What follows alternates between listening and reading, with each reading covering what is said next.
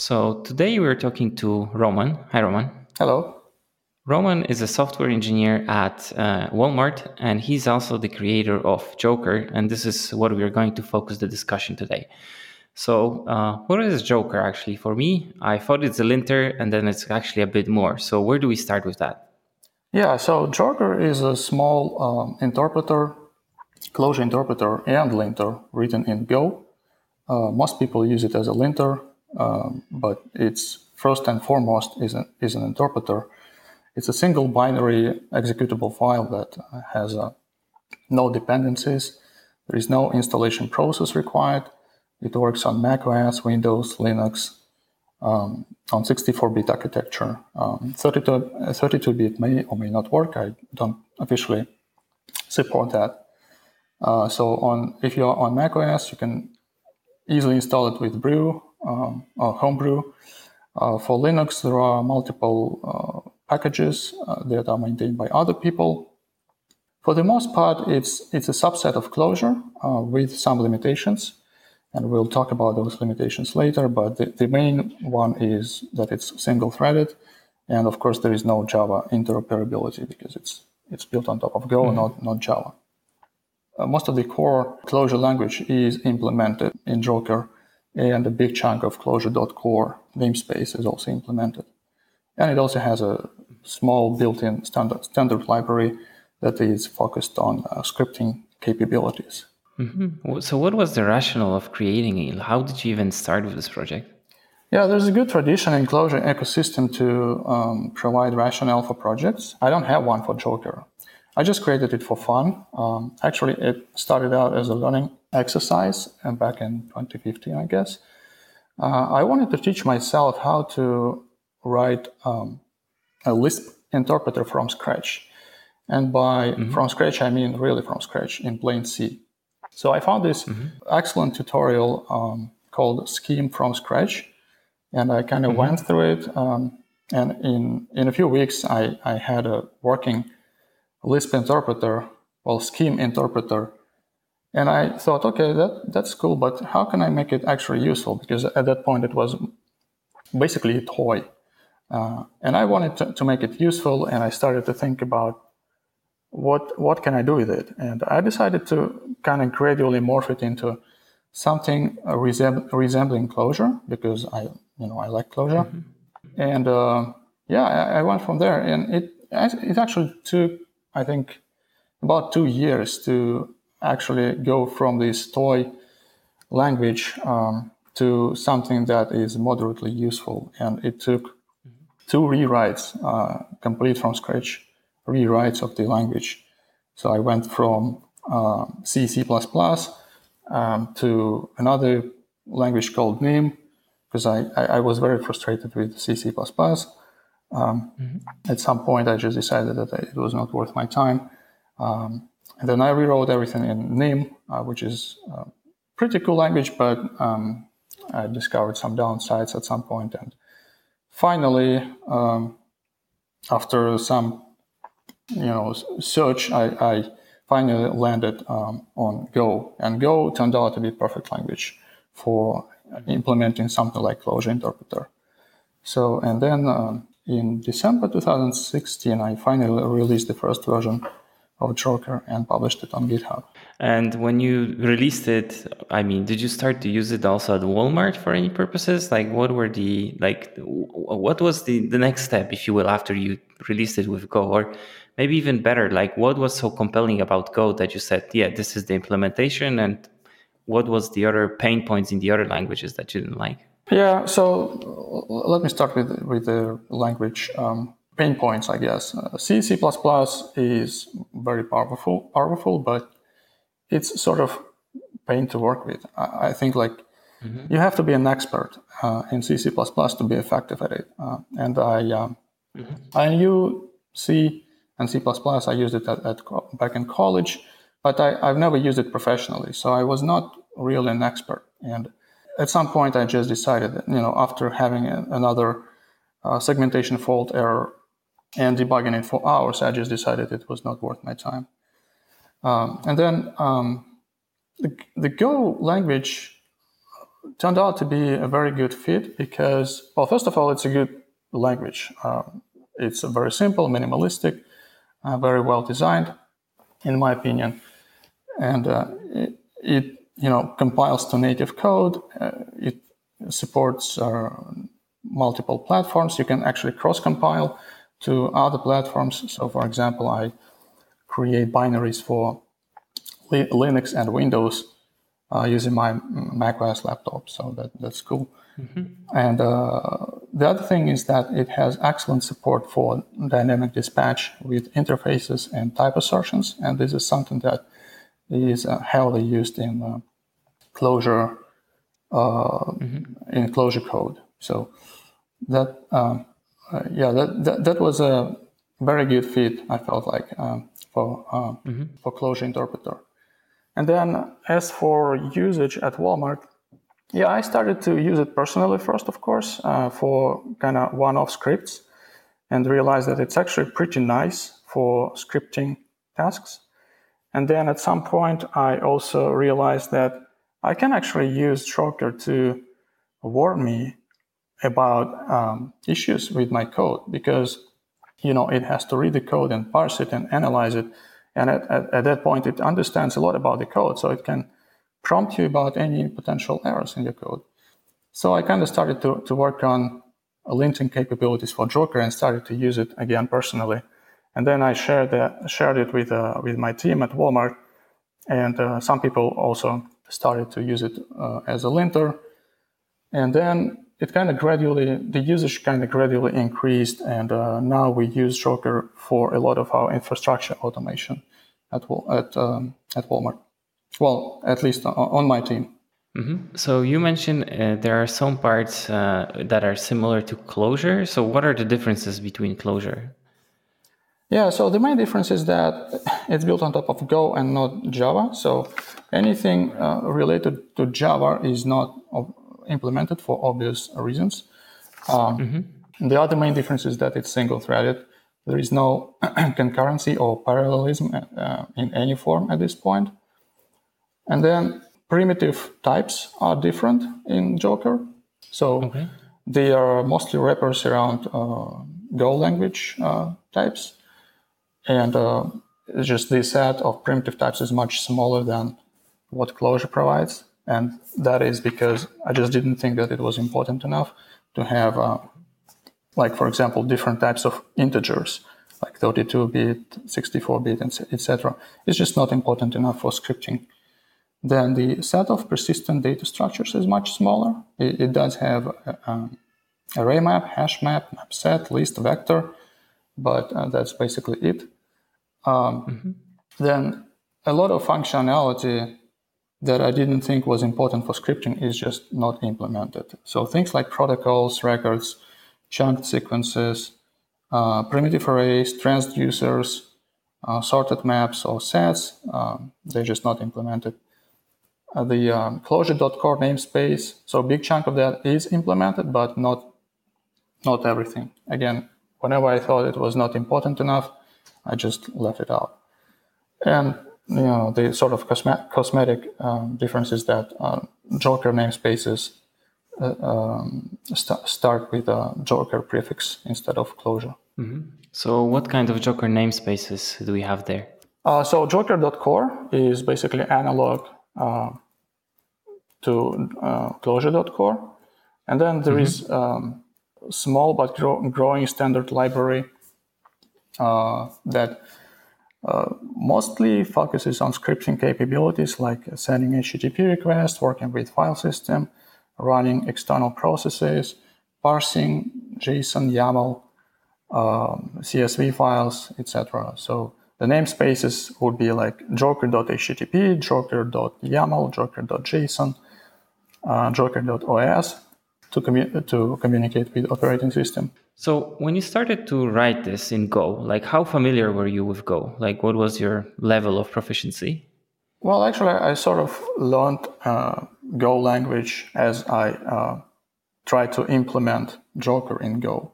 So it was sort of learning exercise for me in terms of learning how to write an interpreter, and also in terms of learning Go as a language. So I wasn't really familiar with Go. So how does it work? How is it implemented? What are the internals? Yeah, so I mean, as any Lisp interpreter or compiler for that matter, it goes through phases. So there is a read phase, parse phase, and eval phase. So read phase just reads the source code and transforms it into data structures like list, vectors, maps. At that point, there is no semantic information about the code. It just basically transforms everything into a soup of data structures. And the next step is parse. I think it's called analyze enclosure. And that phase takes these data structures and transforms them into so-called AST, abstract syntax tree. And that thing is also a set of data structures, but it has much richer information about the code, about the semantics. It has everything that it needs to actually execute it. And the other thing that happens during parse phase is macro expansion. And then the last phase is eval, so evaluate, and that is different from closure. So in closure, that phase is actually emitting bytecode, actually compiling into bytecode, and for Joker, it basically evaluates the AST directly. So it's actually a pretty naive approach to interpreting things. It's pretty slow because it does not try to optimize anything. It just directly evaluates AST. But that is sort of, that was a deliberate decision on my side. I decided not to focus on performance at all because, again, the main use case is scripting. And usually you don't need performance for scripting tasks. If you do need performance, then you can always use Clojure. Okay, so we talked briefly about the differences between Clojure and Joker, and we touched base on the JVM, that this is multi-threaded and Go is not. So how about the Go interop? Yeah, so Joker has very limited Go interop. It doesn't have access to Go functions, arbitrary Go functions, so types or methods. There is small fixed set of built-in types and interfaces that it can use. So dot notation does not work in Joker. And for obvious reasons, you can't call Java methods or anything like that.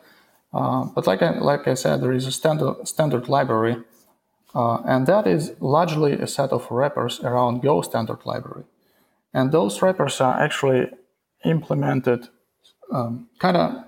a lot of those wrappers are actually generated automatically. So the way it works is that I kind of declare what I want to expose in Joker that is already implemented in Go standard library. So I kind of declare that, and then there is a Go program that reads that declaration and transforms that into Go code that implements that functionality in terms of Go standard library. So a lot of Joker standard library is kind of automatically generated, but that still requires manual exposure. Like for example, if you want to expose some specific functionality that you already have in Go standard library, you still have to kind of go through it and decide okay, which functions you want to expose, but that what works fine for simple types with obvious mappings between Joker and Go. For example, Joker.string namespace. This is mostly a set of functions that manipulate strings. They take strings as arguments and then return strings. And there is obvious mapping between Joker string type and Go string type. So that can be easily automated. Things that require special types, structures and interfaces, they are more complicated and usually require manual coding. What about like the future? Is there a plan to, I don't know, include all of those things that are sort of not there and make Clojure on another platform? Not really.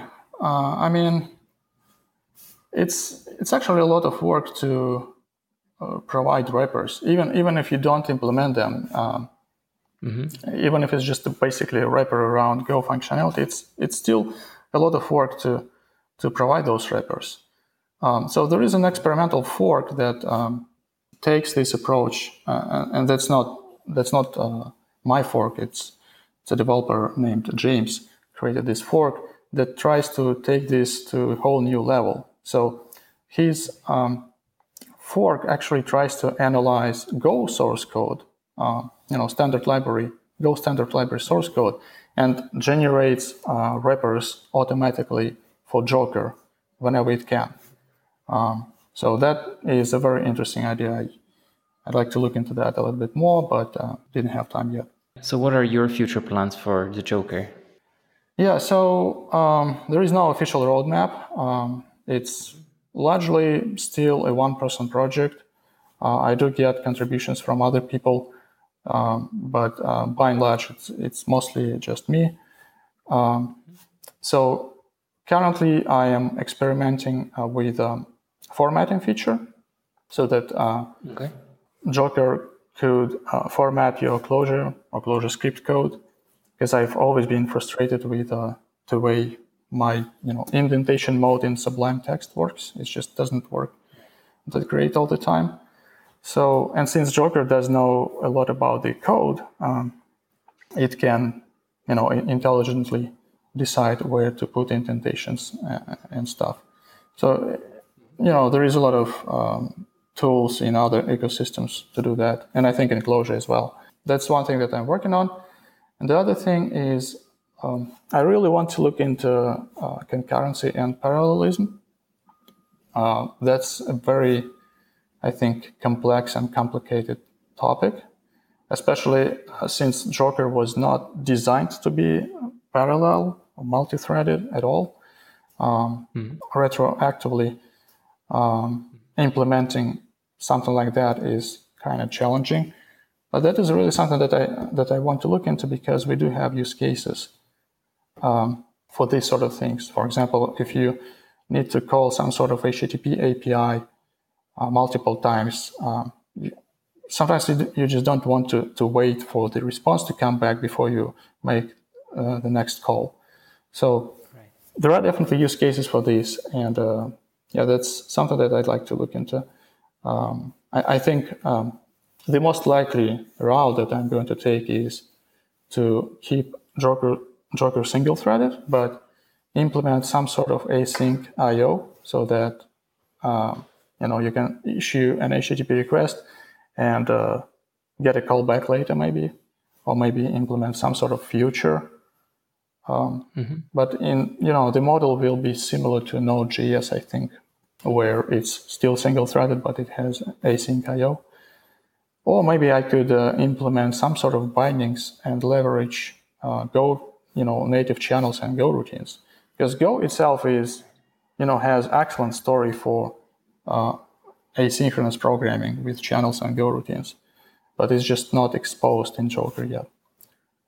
Right. Yeah, this is what I was actually thinking, because I think the whole story with Core Async came with this Go channels, right? Where just the Core Async was influenced by the Go.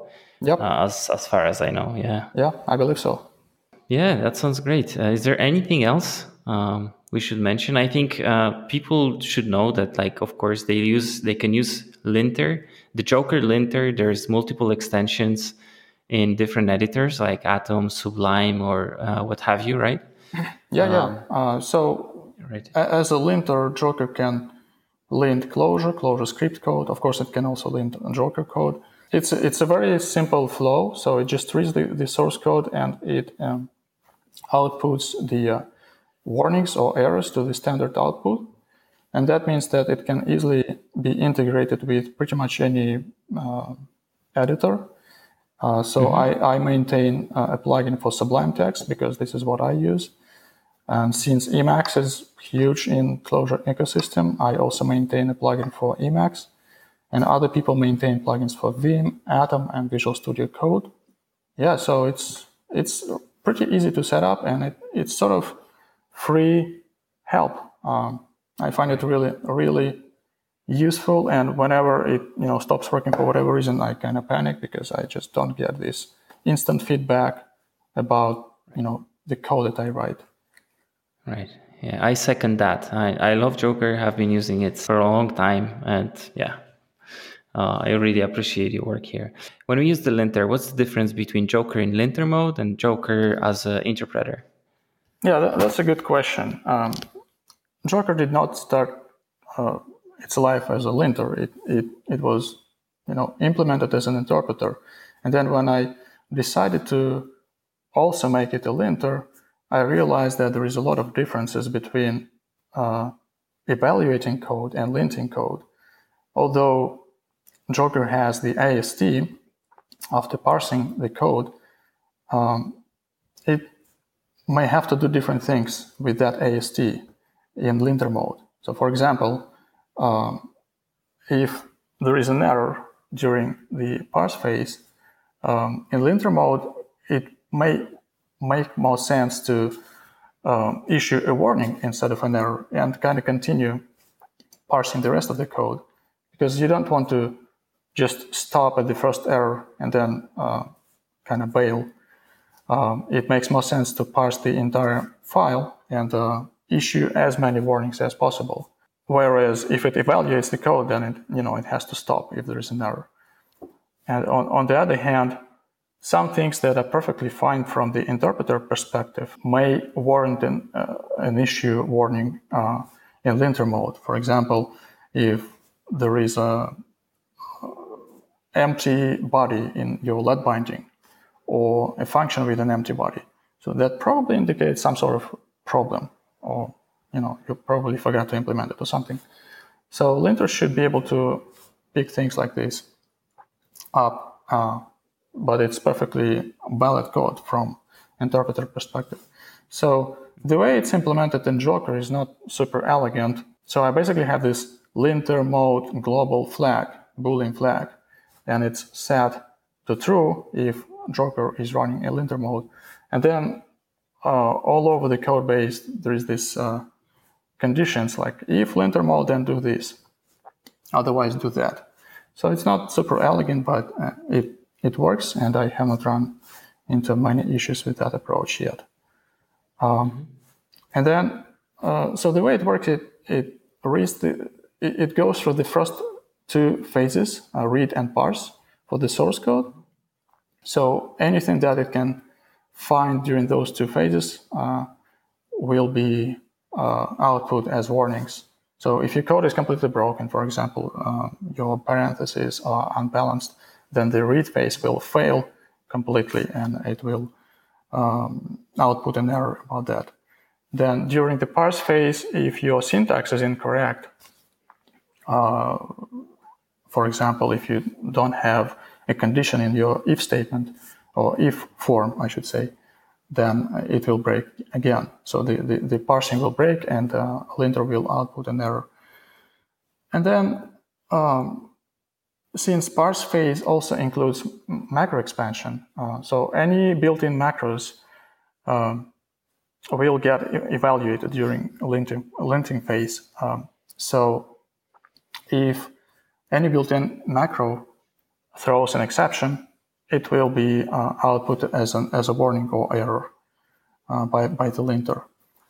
And then after everything is done, if reading and parsing succeeds, then it also goes through a separate sort of pass on the code and tries to find things that are suspicious, like unused namespaces, bars or LED bindings, empty body. It can also hint about type mismatch. So many core functions in Joker are tagged with types. So their arguments and return values are tagged with types. So it knows that, for example, ing function, accepts a number and returns a number. So if you try to pass a literal string to it, it's not going to work. So it will issue a warning about that. Yeah. So, and one other thing that I wanted to mention here is that, of course, Clojure, since it has macros, is pretty challenging for linting. And the problem is that macro is basically a function that can transform your source code into arbitrary other code, right? So you can't reliably lint that because you don't know what it's going to look like after this transformation. So Joker has to make some assumptions about that. And by default, whenever Joker sees a call, it assumes that it's a function call, not a macro call. So if it sees, for example, something like def something and some sort of parameter passed to that, it assumes that def something is a function because it doesn't actually know whether or not it's a function or macro. And that means that that parameter that is passed to that function has to be a valid resolved symbol. It has to be something that Joker can resolve correctly. But if def something is actually a macro, not a function, then it may define that symbol, like def something foo, and that foo is an entity that def something creates, like def test, for example. Everyone is familiar with def test, and then you name your test. So you create a test, and that test name is a new symbol, and it's not resolved anywhere because it's actually defined by def test. But Joker does not know that it's defined. So, and that leads to false positives because Joker will complain that symbol cannot be resolved. But fortunately, it can be relatively easily resolved, or at least the number of false positives can be reduced by configuring Joker. So there is a .joker configuration file that you can create, and you can add known macros to that file, so that Joker knows that, for example, def something. If you know that def something is a macro, you can add that macro to known macros list, and Joker will know that this is a macro, and it will not complain about any symbol resolution issues. So this is .joker file, right? Yep. Or where you can specify a couple of things. Yeah, I need to do a better job at documenting all the different options in .joker file, because right now it's all documented in the README file, but it's sort of ad hoc and driven by use case. But the most important thing in that file is known macros list, where, like I said, you just list all the macros that you know about. And then Joker will just skip symbol resolutions inside those macros and will not complain about symbol resolution errors. So Roman, this has been great. I'm very impressed by how you put it together, that you learned Go and actually wrote this at the same time. So super impressive stuff. And yeah, thank you so much for being here. Yeah, thank you very much. Thank you for having me. If you find this podcast valuable, there are many ways you can support it. You can review it on iTunes or any other platform you're listening to. You can share it on social media with your friends. You can blog about it, discuss it on your own podcast, and you can support it directly by buying my video courses and learning ClojureScript and Clojure at my website, jacekschae.com. That's jacekschae.com. Thank you for your support of this show.